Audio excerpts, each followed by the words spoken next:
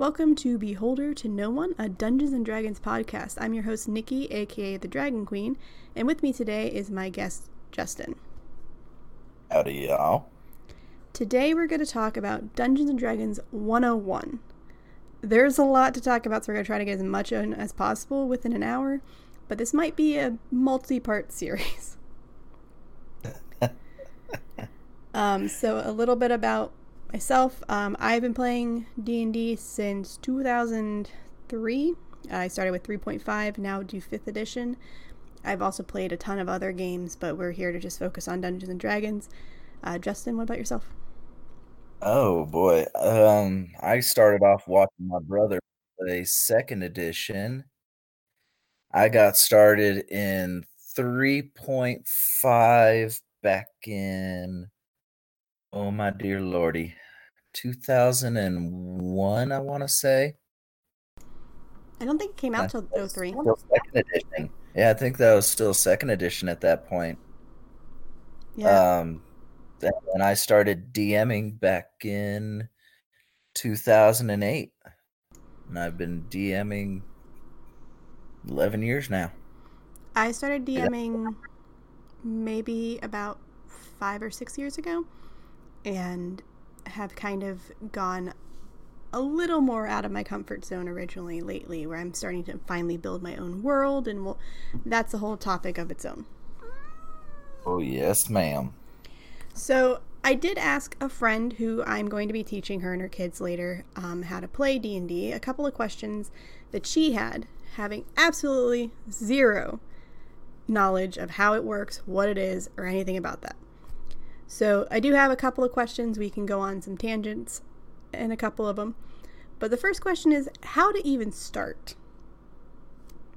What do you need at a minimum? That's the fun part. So if you're starting from, your basic level 1, you don't need that many dice, even though everybody eventually builds a dice obsession. I don't know what you're talking about. I only have like 8 sets. That's not a problem, right? I've got 25 of each dice. See, not a problem. I'm fine. I need at least a dozen more before I have a problem. Yeah, well, and when you start DMing higher level characters and start rolling higher creatures, you really need those dice, especially once you get Fireball. Fireball's a glorious spell that uses a lot of dice. But yeah, you Yes. need your base dice, but in the end, honestly, if you've got all the papers and pencils and stuff, the thing you need is your own imagination and your own desire. So what do you want to play? Do you want to play an elf ranger who's going to resemble Legolas, or are you going to have a fighter like Gimli or Bruin or Battlehammer? For And those of you who like Salvatore. right, you need access to the books. You can either have the books, you can find them online for free. You can find resources online that have everything for you as well. If you don't have access to dice, there are a set of dice that you can buy. They're about $10 for the cheaper options, or you could just use a dice roller online. I think I got my dice on Amazon. 16 sets for like $20. There you go. Eventually, people usually get into some of the expensive dice, like my pair of obsidian dice that I don't touch. I just purchased a set of very shiny metallic glittery dice that were like $25 on clearance, and I don't have them yet, but I am so excited. I would be dead excited and like checking the mailbox every day. One other resource though is D&D Beyond allows you if to books and create your character or your campaign from there. D&D Beyond is a great resource, actually. Obviously not sponsored, but They offer you access to all of the books, and if you need to buy them and want to use that to make your characters, then you don't have to purchase the entire book. You just have to purchase the one class or anything that you're doing. Like I used it to create a Yanti warlock who worships or whose patron is Dendar, an NPC. Um, another thing, the another question they had said, do you need the book? Well, you don't really need the book. The only book that absolutely is necessary, quote unquote, but not even 100% because you can find it online, is the player's handbook if you are a player. If you are running the game, there are still great resources online, and we can have an entire different session episode on DMing or being a dungeon master. Then there's more books out there, and there are, I think, a dozen books now out for just character creation overall. There's a lot. I mean, some of the books in general as well cover multiple, like Xanathar's Guide to Everything covers player stuff, more monsters, more DM tools, all in one beautiful book. Also more spells, like Toll the Dead. I love Toll of the Dead. Um, YouTube is also another great resource. There are several channels.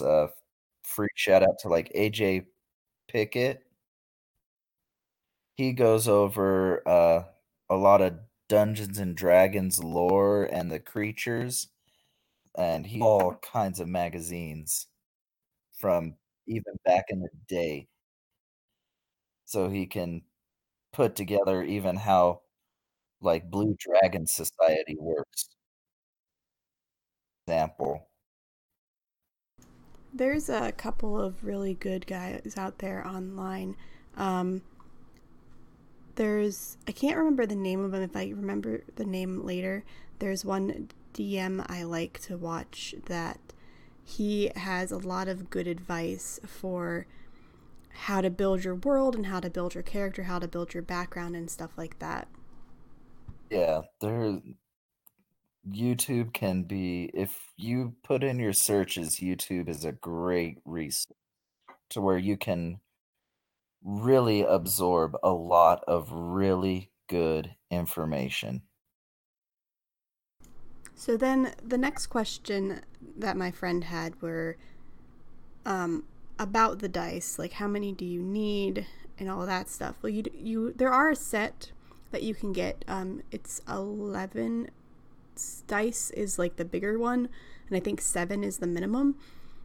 But you can use a dice roller. There's the D4, a D6, a D8, 10, 12, and 20, and then a percentile D10. And with those, you can roll everything you need. You just might have to re-roll the same dice multiple times. But you can survive with one of each of those. Yeah. It'll slow you down a little bit, but it's not a bad thing. Everybody has to start from somewhere. Exactly. And I mean, honestly, you can use dice rollers online if you need more or don't want to do the math or whatever. You just have to Google dice roller and you'll find it. other supplies that are helpful is to have a calculator. So if you get into combat, you can use a calculator to keep track of um your hit points, or if you use arrows, keep track of those. Unless Um you're forcing your child to learn math, then don't use the calculator. True. This is very true.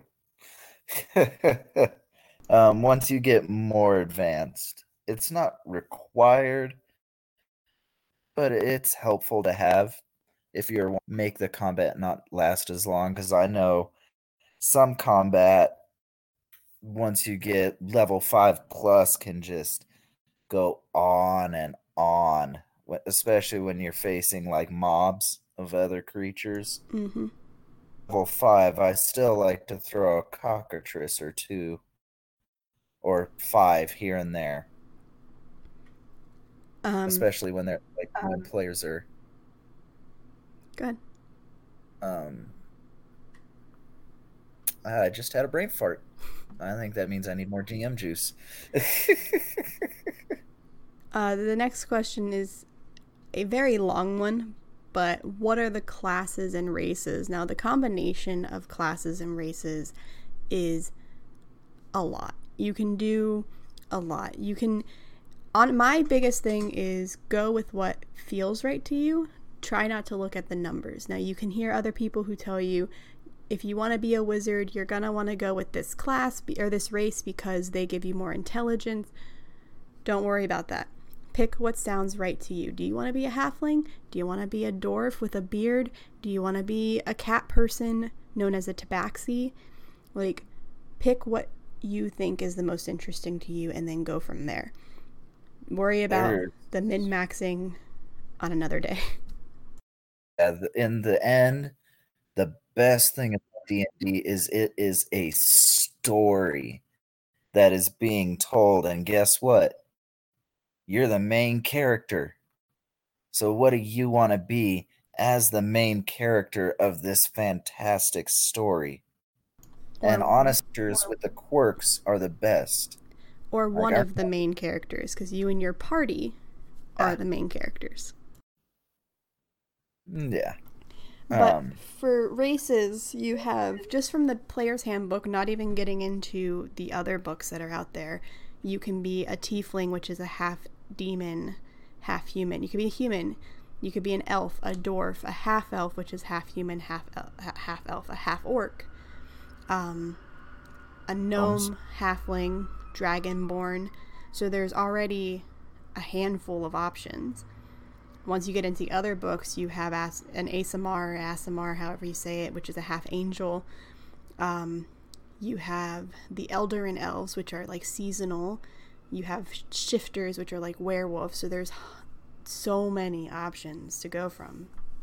And I mean, I love how 5th edition has just really brought out the what I refer to as the animal folk, which are the tabaxi, which are cat people, turtle people, or I love even turtles. Dons are my favorite. It really makes a statement when a 7 to 8 foot tall elephant person walks in the room. Yes, Lexodons are an interesting race, to say the least. Oh yeah, and the ability to have a third digit that can make an unarmed strike as a monk is fun. That is news to me.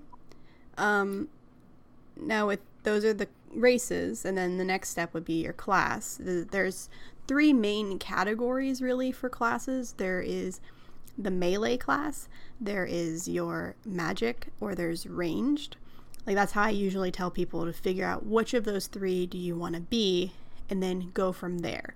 If you want to do melee, you could be a fighter, you could be a barbarian, you could be a monk, you could be a paladin. If you want to be magic, you could go wizard or sorceress or warlock or bard. And if you want to be a ranger or a rogue, you can, for ranged stuff, those are your other options.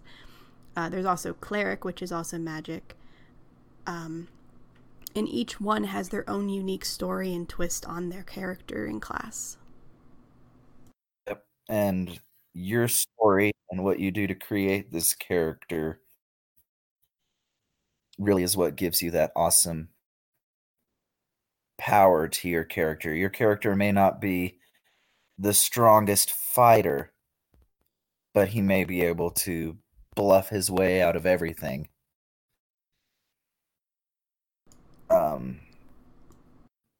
The class you choose is basically how you want to see yourself in this world, in a way. Your alter ego. Yeah. That's what I like to DM. I like to say I do just enough characters that I don't have to be myself. So one question she did have was, can you make your own? You can ultimately make your own race or class, but wait for that until you understand the story and the gameplay and the rules a little bit better. Homebrew is a great thing, and we will have episodes in the future on homebrew, but it takes a special eye and knowledge to understand how to properly balance things so you don't break it and make it too difficult or too broken or too much or too weak. It Too takes, OP. yeah, or OP meaning overpowered for those who don't know. Yeah. So I would save making your own. You can flavor it however you want and not change anything. Like you can say an elf is and add certain things for your world that are only pertain to elves, as long as you don't add or tweak anything to the character more than flavor. That's up to you and your dungeon master. But avoid making your own until you understand the world a little bit better. Yeah. And there are some other things that you can do. Like part of your character, for example, is your animal handling. There's a show that I watch consistently every Wednesday where one of the main characters is a tabaxi with a pet mouse. And I love it. I absolutely love that concept. That's adorable. You can talk to your DM about though. Every DM is different and they have different play styles, but we can definitely get into that in a different one because that by itself is a series. There's just one episode that's going to be labeled DM has final say. Right. So, DM ultimately is the one walking you through this world. exactly. So the next question are that those were the main questions that my friend had. But building a character, once you know what class and what race you want, the book will guide you through that. It'll guide you through what to do. It is a little confusing at first, but it's all there. The one thing that's necessary though is to roll your stats or your attributes. Now, this can be done multiple ways. You can do point buy, you can do the standard array that they provide you, or you can let the dice take fate, decide your fate, and roll 4 6-sided die and remove the lowest one and add that up. Personally, that's my favorite option. It adds the most chaos to the realm. Honestly, it also makes some of the best characters. Like, yeah, I've had characters that have been rolled, really awesome stats, all 15 plus, but characters are the ones that take negatives on their rolls and they make much more sense. Like your stat wisdom is basically your common sense. Intelligence says this pan is hot, but wisdom says I should not touch this. Warlock people, most warlocks wouldn't, or most people who would take a warlock pact don't always have the greatest common sense, especially if you go with some of the more evil, like the great old ones. Your common sense would tell you this is a bad idea. I don't know what you're talking about. It was a great idea. Depending on your character, yes. But some of those lower stats just really make for better characters. Like if you have a lower, just because low doesn't mean you're a failure at it. I mean, if you're a character with a low dex, that can just be a part of who your character is. Like me as a person, I would have a low dex just because I'm clumsy. Set up for anti-clumsy people, or is set up as anti-clumsy because I'm always bumping into something. So there are 6 You are. attributes They're strength, dexterity, constitution, intelligence, wisdom, and charisma. Strength, for just so if people don't know, strength is how hard can you punch something? How much can you lift something? How heavy can you lift an object? Or how heavy of an object can you lift? How much can you carry? Things like that. Dexterity is how nimble are you? How fast are you at doing things? How easy are you able to aim something? Constitution, I would avoid going into the negatives with constitution too far, because constitution determines how long can you stay up, how sturdy is your system against poisons, and how much hit points do you have, which are how much life do you have. Intelligence and wisdom we just explained, and charisma is how good are you at talking to people and convincing them to do what you want them to do. Much of a people person are you? Because you can be, a lot of people like to mistake charisma for how hot is this person, how gorgeous, handsome, whatnot, when in reality it's, are you a people person or not? So if you want to play a hermit character, lower charisma is definitely a hermit. Where barbarians very often take negatives in their charisma and intelligence because they don't need it necessarily. But you can have a smart barbarian. Why not? Oh, yeah. The next thing is backgrounds. Your background can be anything. It's more for story and a couple extra skills. But you can pick something that fits your character. So if you decide to go a wizard, you could pick something that's more knowledge based, like a librarian if you went homebrew, or if you went cleric or paladin, you could go acolyte because you were in a temple. And it's just things that further along your character and offer you some personality traits. That is something that's in 5th edition that I don't believe was in 3.5. I haven't played in forever. It didn't do anything to your skills. Your background was more character. What I like about 5th edition is it really walks you through. And if you want to play, but you don't know what you want to do with this character, there's a section in the player's handbook that you can just literally roll your backstory, and roll your background. Yeah, and you can once you have your background, you can use that information to get your personality, your ideal, your bond, and your flaw, and you can feel free to make those up, or you can roll for it if you like the dice decisions, or you can pick one that fits you. Things like, your flaw could be, I'm very greedy. That might come into play for your DM in a game because you're given gold and you suddenly have to give it up. And your character is not going to want to give that up. So these things cause unknowns into the story and will help you decide as your character how would they react to the situation that's provided to them.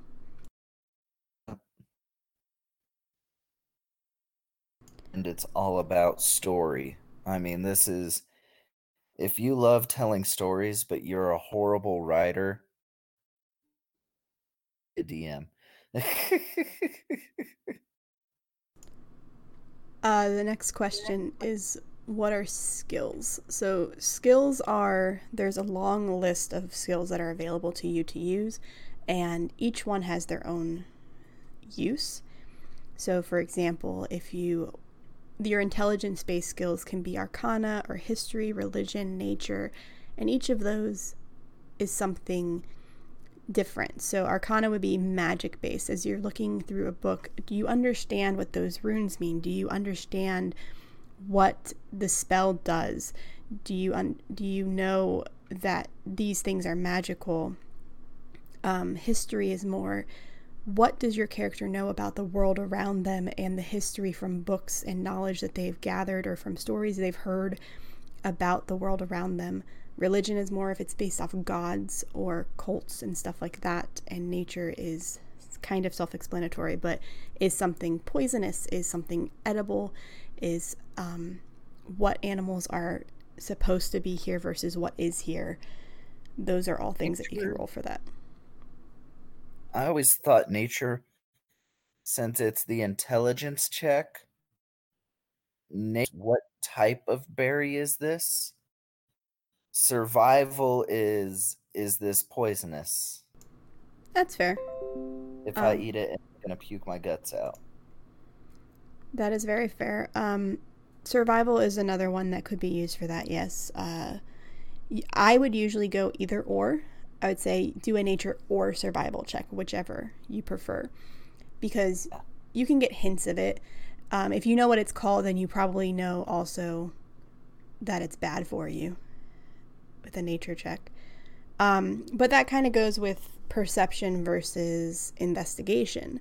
A lot of DMs use perception for everything, where perception is supposed to be more for, do you notice it without actually trying to look for it? When you look across a sea of people, do you notice the person you're looking for? Where investigation is more up close and personal. You're digging through something. You're trying to find something right in front of your face. If you break into this house to find the beautiful gem for the Thieves Guild, do you perceive traps versus do you find the gem? Exactly. Which, speaking of traps, goes into saves versus checks. So, if you find a trap, or if you're looking for traps and you fail that roll a natural 1, which is a auto fail for most things. You don't find the trap, and then suddenly when it goes off, you have to make yourself a save to see if you can get out of that attack range and minimize the damage. So when would you make a check versus when would you make a save? A check is more... So I want to look for the trap. Okay, that's going to be your investigation check. Or I want to chug this entire beer, but I've never had alcohol before. All right, roll a constitution check. Drunk right away. Or if you have an inner dwarf in you. And then save definitely be that was poison in that beer. There was poison in this beer. Roll a constitution save to see if you fall unconscious or, you start losing hit points. Or depending on the poison, if it's like a pseudo dragon poison, oh no, are you going to start going to sleep? It's one of my favorite poisons. In a save, there are saves for everything. A strength save could also be you're trying to, or a dex save could be you're trying to dodge out of the way of a boulder. But a dex check would be I'm trying to move out of the way of the boulder. Yeah. Or I want to jump on top of this boulder and run it down the hill. That's going to be a high DC there. Oh, yeah. But I've had them do it. And I've had some nat 20s that are just like, this is so cool, and you nat 20'd it, let's roll with it. A DC, by the way, is a difficulty check. It's how hard is it to actually succeed. That's what you're aiming for. So if it's something really, really hard, it might be like a DC of 20 or 25, where you roll a 20-sided dice and add your ability to it. So if you're trying to stealth behind the guard and they're on alert because there's dozens of them, and you roll a natural 20 on your dice, they don't see you at all.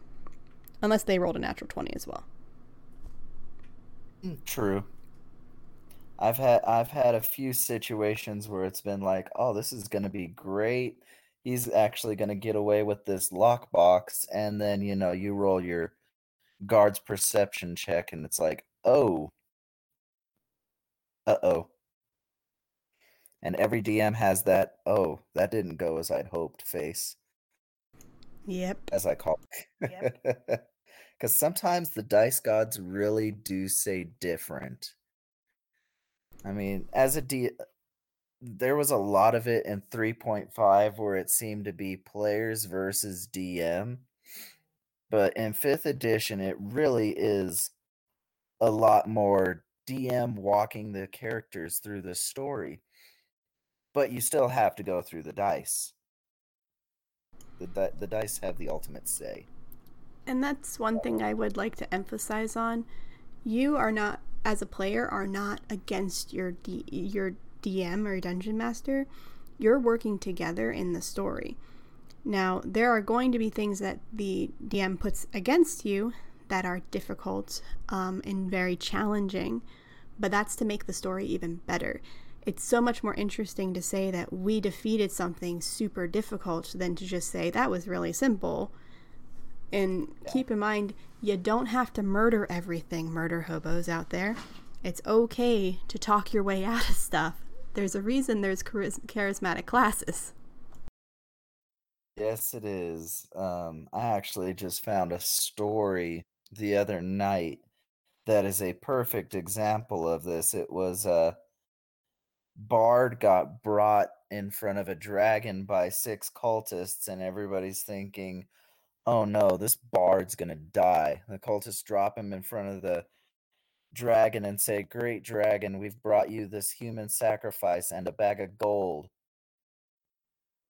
And this bag of gold as tribute to your greatness. And the dragon looks down at the Bard and says, any last words? And the Bard's like, great dragon, I have tricked these cultists into bringing themselves to you as human sacrifice and this bag of gold as tribute. Hey, roll a persuasion check. He rolled a 17 and he's like, okay, this is cool enough. Okay. And so the dragon just says duck, and the character player says, I duck? And the DM's like, okay, this green dragon uses his acid breath to immolate and dissolve these cultists into a puddle of goo and takes the gold and flies off. And everybody's like, oh my goodness, I thought you were going to die. Bard's like, so did I. Yep, the only request is try not don't go seducing the dragon, because that's not going to end well. No, it's not. It's not going to work. There's a common DM thing that dragons, especially good dragons, like to polymorph. I mean, steel dragons almost never live in their dragon form. They're basically always polymorphed. And, the player will want to seduce the dragon, and if he actually succeeds on his check, it's like, okay, well, this dragon morph has polymorphed into an exact copy of you and brings you into the bedroom for a session, which is kind of the DM way of saying you can go do naughty things to yourself. Mm-hmm. That one made me crack up when I saw it online. So the next question is, what can you actually do in a turn? So there are things called rounds where each person gets a turn. And you determine that based off your initiative. If you have a higher dexterity, you go faster than the other, so you would go sooner more than likely. But the dice ultimately determine this. And then the monsters or bad guys also get to go. Initiative is essentially how quickly you react to the situation to determine where you are in the turn. So, if somebody busts down the door, everybody's going to react differently in that situation. And that's essentially all initiative is. Exactly. So when it's your turn on initiative, you can do 3 things. You have your action, you have your movement, and you have your bonus action. There are hundreds of things between the classes that can be done with each of those. But those are the 3 steps each turn. For example, an action could be, if you're a monk, could be, I'm going to run up and punch them in the face twice. And then your bonus action is, I'm going to punch them a 3rd time. And then your movement is running up to them to punch them in the face. Monks like to punch things. Oh yeah. The biggest thing to remember that I like to let people in my gaming sessions know right off the bat so that they don't extend their turn too far. An entire round of combat, which is everybody taking their turn, is 6 seconds. Yes. You can't have huge conversation, but to continue with your monk thing, you can use your movement. I run up to this monster. Okay, your action, I punch this monster twice in the face. Okay, ping ping, it didn't do anything.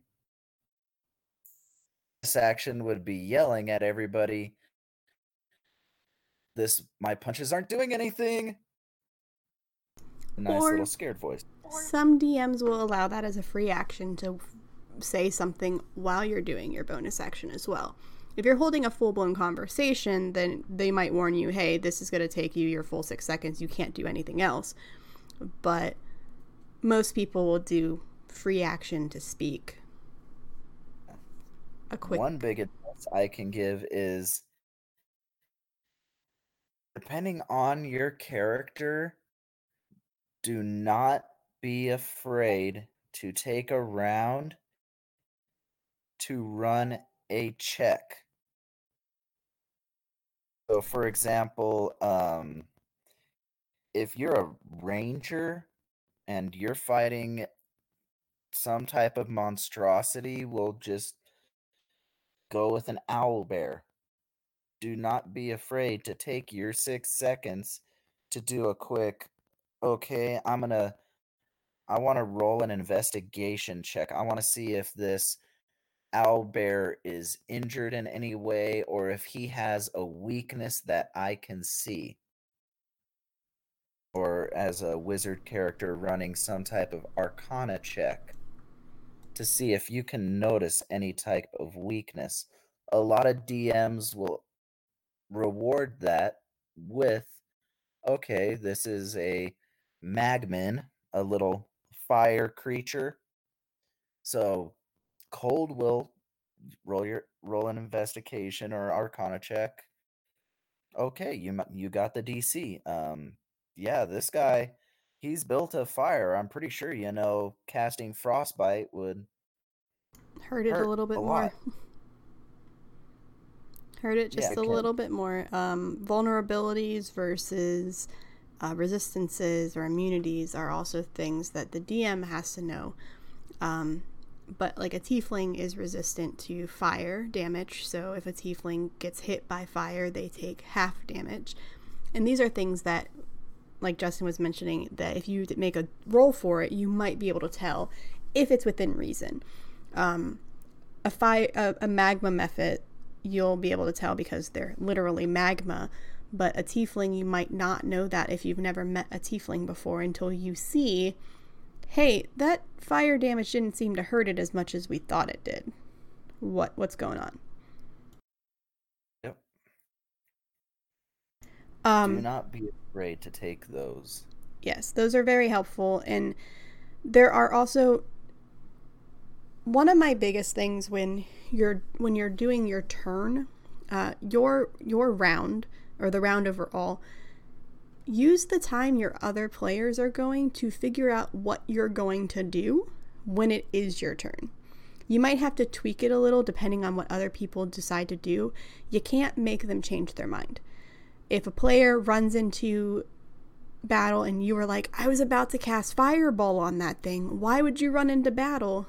it's too late. They ran into battle. That's what they did. You have to improvise at that point. Um, my Instead of casting that fireball directly on the creature, now you have to tweak it. Well, I'm going to cast it over here so that the fireball still hits it, but I don't hit my buddy that's standing, in the square ahead of it. right, and that kind of leads in towards not really metagaming. It's a type of metagaming, but just you can't tell other people what to do. You can offer suggestions if they're new players, and as a new player, your DM might tell you stuff. For example, if you say, I'm going to run away from this guy, they might tell you, hey, if you do that, you'll get an attack of opportunity against you, which means that the bad guy gets to get a chance to hit you. This is a common courtesy that some dungeon masters or players who've been playing will remind newer players. But if you tell somebody what to do on their turn, then you're taking their turn away. So some DMs also live and let people learn by doing. Oh, well, they'll learn the hard way that if you run away from a bad guy, they get an attack against you, and they won't do that again. It really is just dependent on your DM, but the first time or two will be like, hey, just so you remember, that'll be an attack of opportunity. But, after 2 or 3 times, most DMs will just roll that attack of opportunity. Yeah, and honestly, don't be afraid to try things. Worst case scenario, it fails, and you've learned something new that your character didn't know. Keep in mind that just because you know it doesn't mean your character knows it. So if your character wouldn't know to not attack something with something because it's not going to work, then try it, then you find out, and it doesn't, you go from there. Barbarians definitely learn the hard way. Hulk smash kind of thing. Well, like barbarians, they get some of them get I think, is it all of them or some of them, but they get reckless attack, which is where you get advantage on your attack. So you roll twice and take the higher of the numbers on your attacks. But they also get advantage on you. So you can do that and say, I'm just going to go crazy and attack as much as possible. I don't care if I'm showing, I'm weakening my defense by showing them my side or whatever. But you have a better chance of hurting the bad guy, but the bad guy has a better chance of hurting you, and you have to learn when and where to use it as you go. Which barbarians are great at dealing a lot of damage. And taking a lot of damage. Oh, yeah. But they also get the resistances as well. To your rage, you get the bludgeoning, piercing, and slashing resistance. Unless you go Path of the Totem, and then you get everything but psychic. Yeah. Nothing can stop psychic damage. Darn squid faces. And by that, he means mind flayers.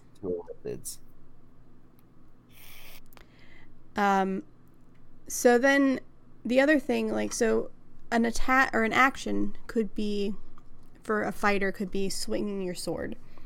For a caster, like a sorcerer or a wizard, could be casting a spell. So fireball, or a cleric could cast healing word, or that's a bonus action, a cure wounds. So each spell has a stat block of sorts that tells you this can be cast as an action, this takes 10 minutes to cast, this takes a bonus action to cast. So you have to keep those in mind while you're going, but it will specifically tell you this is an action to cast. Most spells are actions. There are a handful that are bonus action, and then a couple that are like ritual spells that take 10 minutes plus to cast. And sometimes you can even find a spell that normally wouldn't be ritual cast, but as the way you learned it, it would be a ritual cast for you. Like, meld into stone normally I don't think is a ritual cast. I have Or not no, used it. it's a fun spell. No, there that I had that learned it as a ritual cast, and he used it to pick on the dwarf in the party. It's technically a action usually, and it can be done as a ritual. Yes. Okay. But yeah, so just because he learned it by recording it into his spell tone, it became a ritual cast. But again, that's a DM discretion. Yeah. Learn meld into stone. I mean, another thing that's DM discretion really is just how you. The rules of the game, there are basic rules of each game, and your dungeon master will explain those to you. Some DMs have specific rules that only they have. For example, in my games, I personally like the fact that ones are always auto fail and twos are always successes. Or sorry, 20s are always successes. So natural 20 versus a nat 1. Um, the problem is technically in the book, that doesn't pertain to skills. Usually it's attacks and saves and stuff like that. I like to do it for everything because it adds a sense of fun. Now, if it's going to be like, if you roll a 1, you're dead, then I tweak it a little bit because that's not fair if it's against the rules. But if it's just for flavor, it adds a sense of fun. I like to bless you. What I like to have is what I call the rule of possibility. So if you got a 50-foot wall and somebody wants to, jump or try to run up this wall to it, that I don't care what kind of creature you are, unless you got wings, I mean, a monk could that's do it. not possible. Oh, monks specifically have a feat for it. But if you're say a fighter in full plate armor and you want to Naruto this thing, yeah, That's a hard no. yeah, a nat 20, which is when you roll a 20 on your 20-sided die, and it lands on a 20. For me, that would be well, you run up this wall, but you are a fighter in full plate mail. You don't make it. However, you manage to land on your feet and roll, so you don't take any damage falling. I will And then only I would only do damage as a DM when somebody's being particularly idiotic and aren't listening. For example, if they see a frog and are like, I'm gonna lick the frog. poison toad. Why would you lick the frog? I don't know. I want to lick the frog. Okay, well, make a constitution save. Well, why am I making a constitution save? Because you licked the frog. What'd you think was going to happen? It's a bright red and yellow, or bless you, a bright black and yellow frog, and you just licked it. Exactly. You need to try not to die from the neurotoxin. Other times, like there have been times where if they make a really good decision, I'll give them a chance. There's always a chance. But if they make a really bad decision, sometimes, like even when people are joking, if they're not paying attention and they're like, I shoot fireball into the darkness, it's like, okay, roll your attack. And they're like, I was kidding. Nope, roll your attack. Oh, now the village is under fire and being destroyed. What do you do? Like, it depends on your players. Yeah, what I really like about 5th edition is it has more room for the rule of cool. For example, Yes. Dwarven Knight of the Chalice, who back in 3.5 was basically a holy demon hunter. And we had a Vrock fighting us, and me being a dwarf at the time that, weighed 400 plus pounds in his adamantine armor, just could not reach this rock, and it was driving him nuts. So the barbarian, which is a type of giant folk basically that was playable in 3.5. I don't remember if they have them in 5th edition. I think they do in Xanathar's. Giants, you mean? Uh, Goliaths. Goliaths are in 5th edition. Yeah, they're in the Volos guide. Oh, Volos. Okay. But yeah, so the Goliath barbarian was just like, okay. And so he grabs him and tosses him. And in 3.5, you got to do a lot of checks just to make that succeed. But in 5th edition, you can make it as simple as, okay, you know what? Let's roll a strength check to see if, he manages to pick up this dwarf and hammer throw him into the rock. Do a quick dex check, a quick grapple check to see if you can keep this rock on the bottom and reduce your falling damage. Right, exactly. There's so many things that can be done in D&D that are just you would have never even thought of as the DM. Perfect example, in my Monday games, we had a battle, and they're in an arena, and they're in a gladiatorial battle to the death. They succeeded, and they had a chance at this point to escape, or they could go back to their cages and try to escape at a later time. I assumed they would either try to escape and potentially die because it would be very challenging, or they would just wait and then try again when it was quieter, there weren't as many spectators. Instead, somebody cast fog. One person disguised self into a guard, and another person turned into a cat and ran away stealthily enough that nobody saw. And when they got captured by all the guards, the one guard was a player, and he was able to get the keys and get his party out.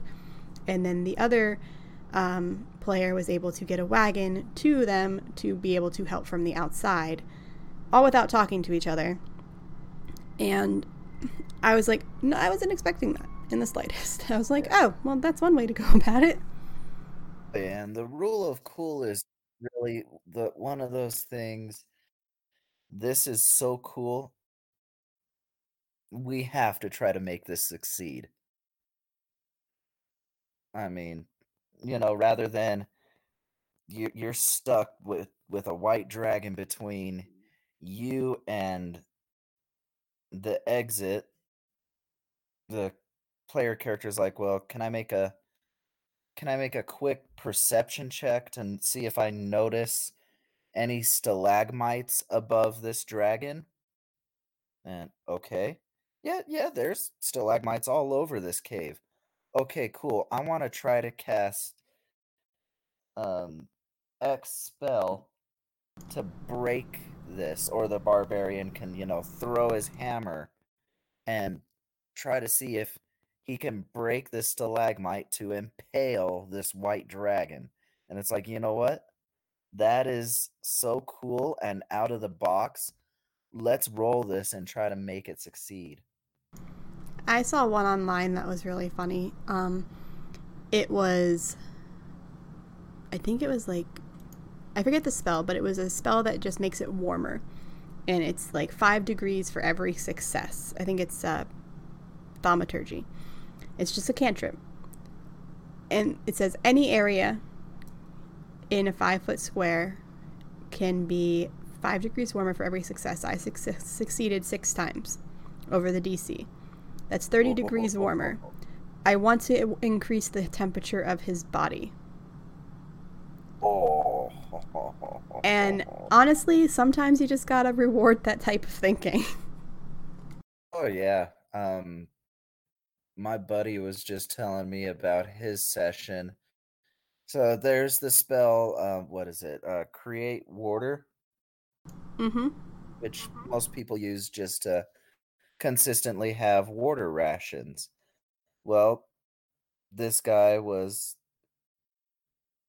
just like, I want to cast Create Water in his lungs. Wait. You want to cast Create Water in this bad guy's lungs? Yes. Gallons? The full 5 gallons.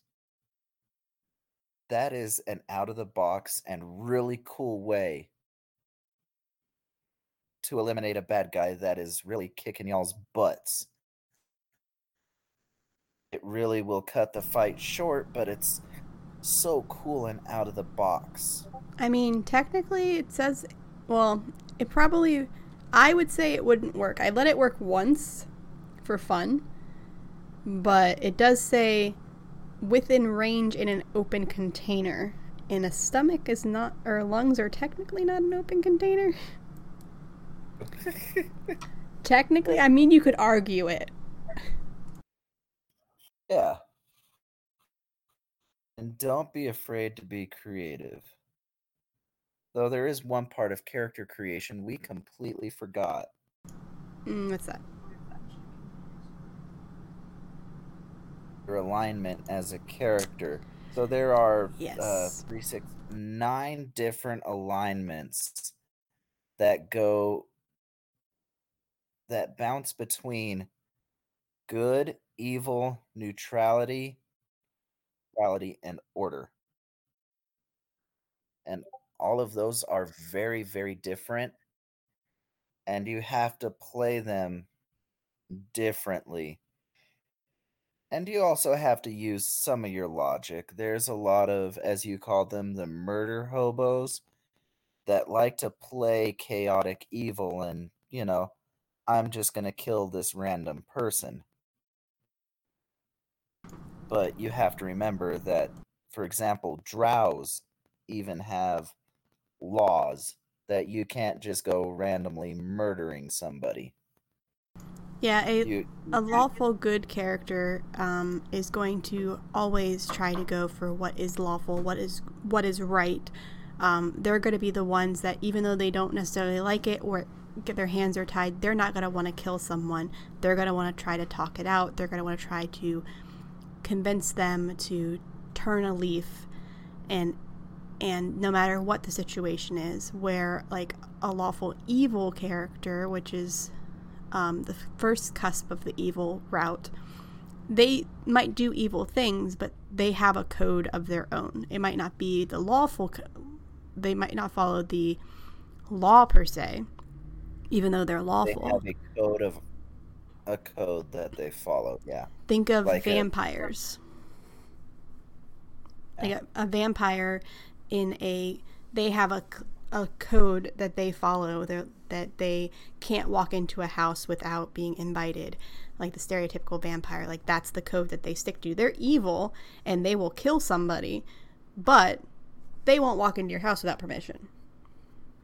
Or my favorite example is an assassin to kill pregnant women and children. Exactly. That is their personal code. And also remember certain things like, for example, a lawful good paladin. If you've got, for example, you've come into the white dragon's lair, and the white dragon has been asleep for so long that he's encased in ice, paladin is not going to try to be like, hey, dragon, it's time for honorable combat. No, they're going to go for the coup de grace. Unless that's their flaw. Yeah, true. But that's not based off their alignment. Yeah. So, on that note... Go ahead. On that note, it's almost been an hour. So, we've discussed a lot about Dungeons & Dragons 101, and there is so much more to discuss. It's not even funny. We can go into detail about all the things that we've mentioned so far, and it could probably be 30 minutes on its own. The biggest thing is have fun. Whatever you build, just have fun. And if you have questions, don't hesitate to ask someone. You can message us, you can ask your friends. do whatever you need to do. You can find us on Twitter at Beholder to No One or on Facebook at Beholder to No One, and just have fun.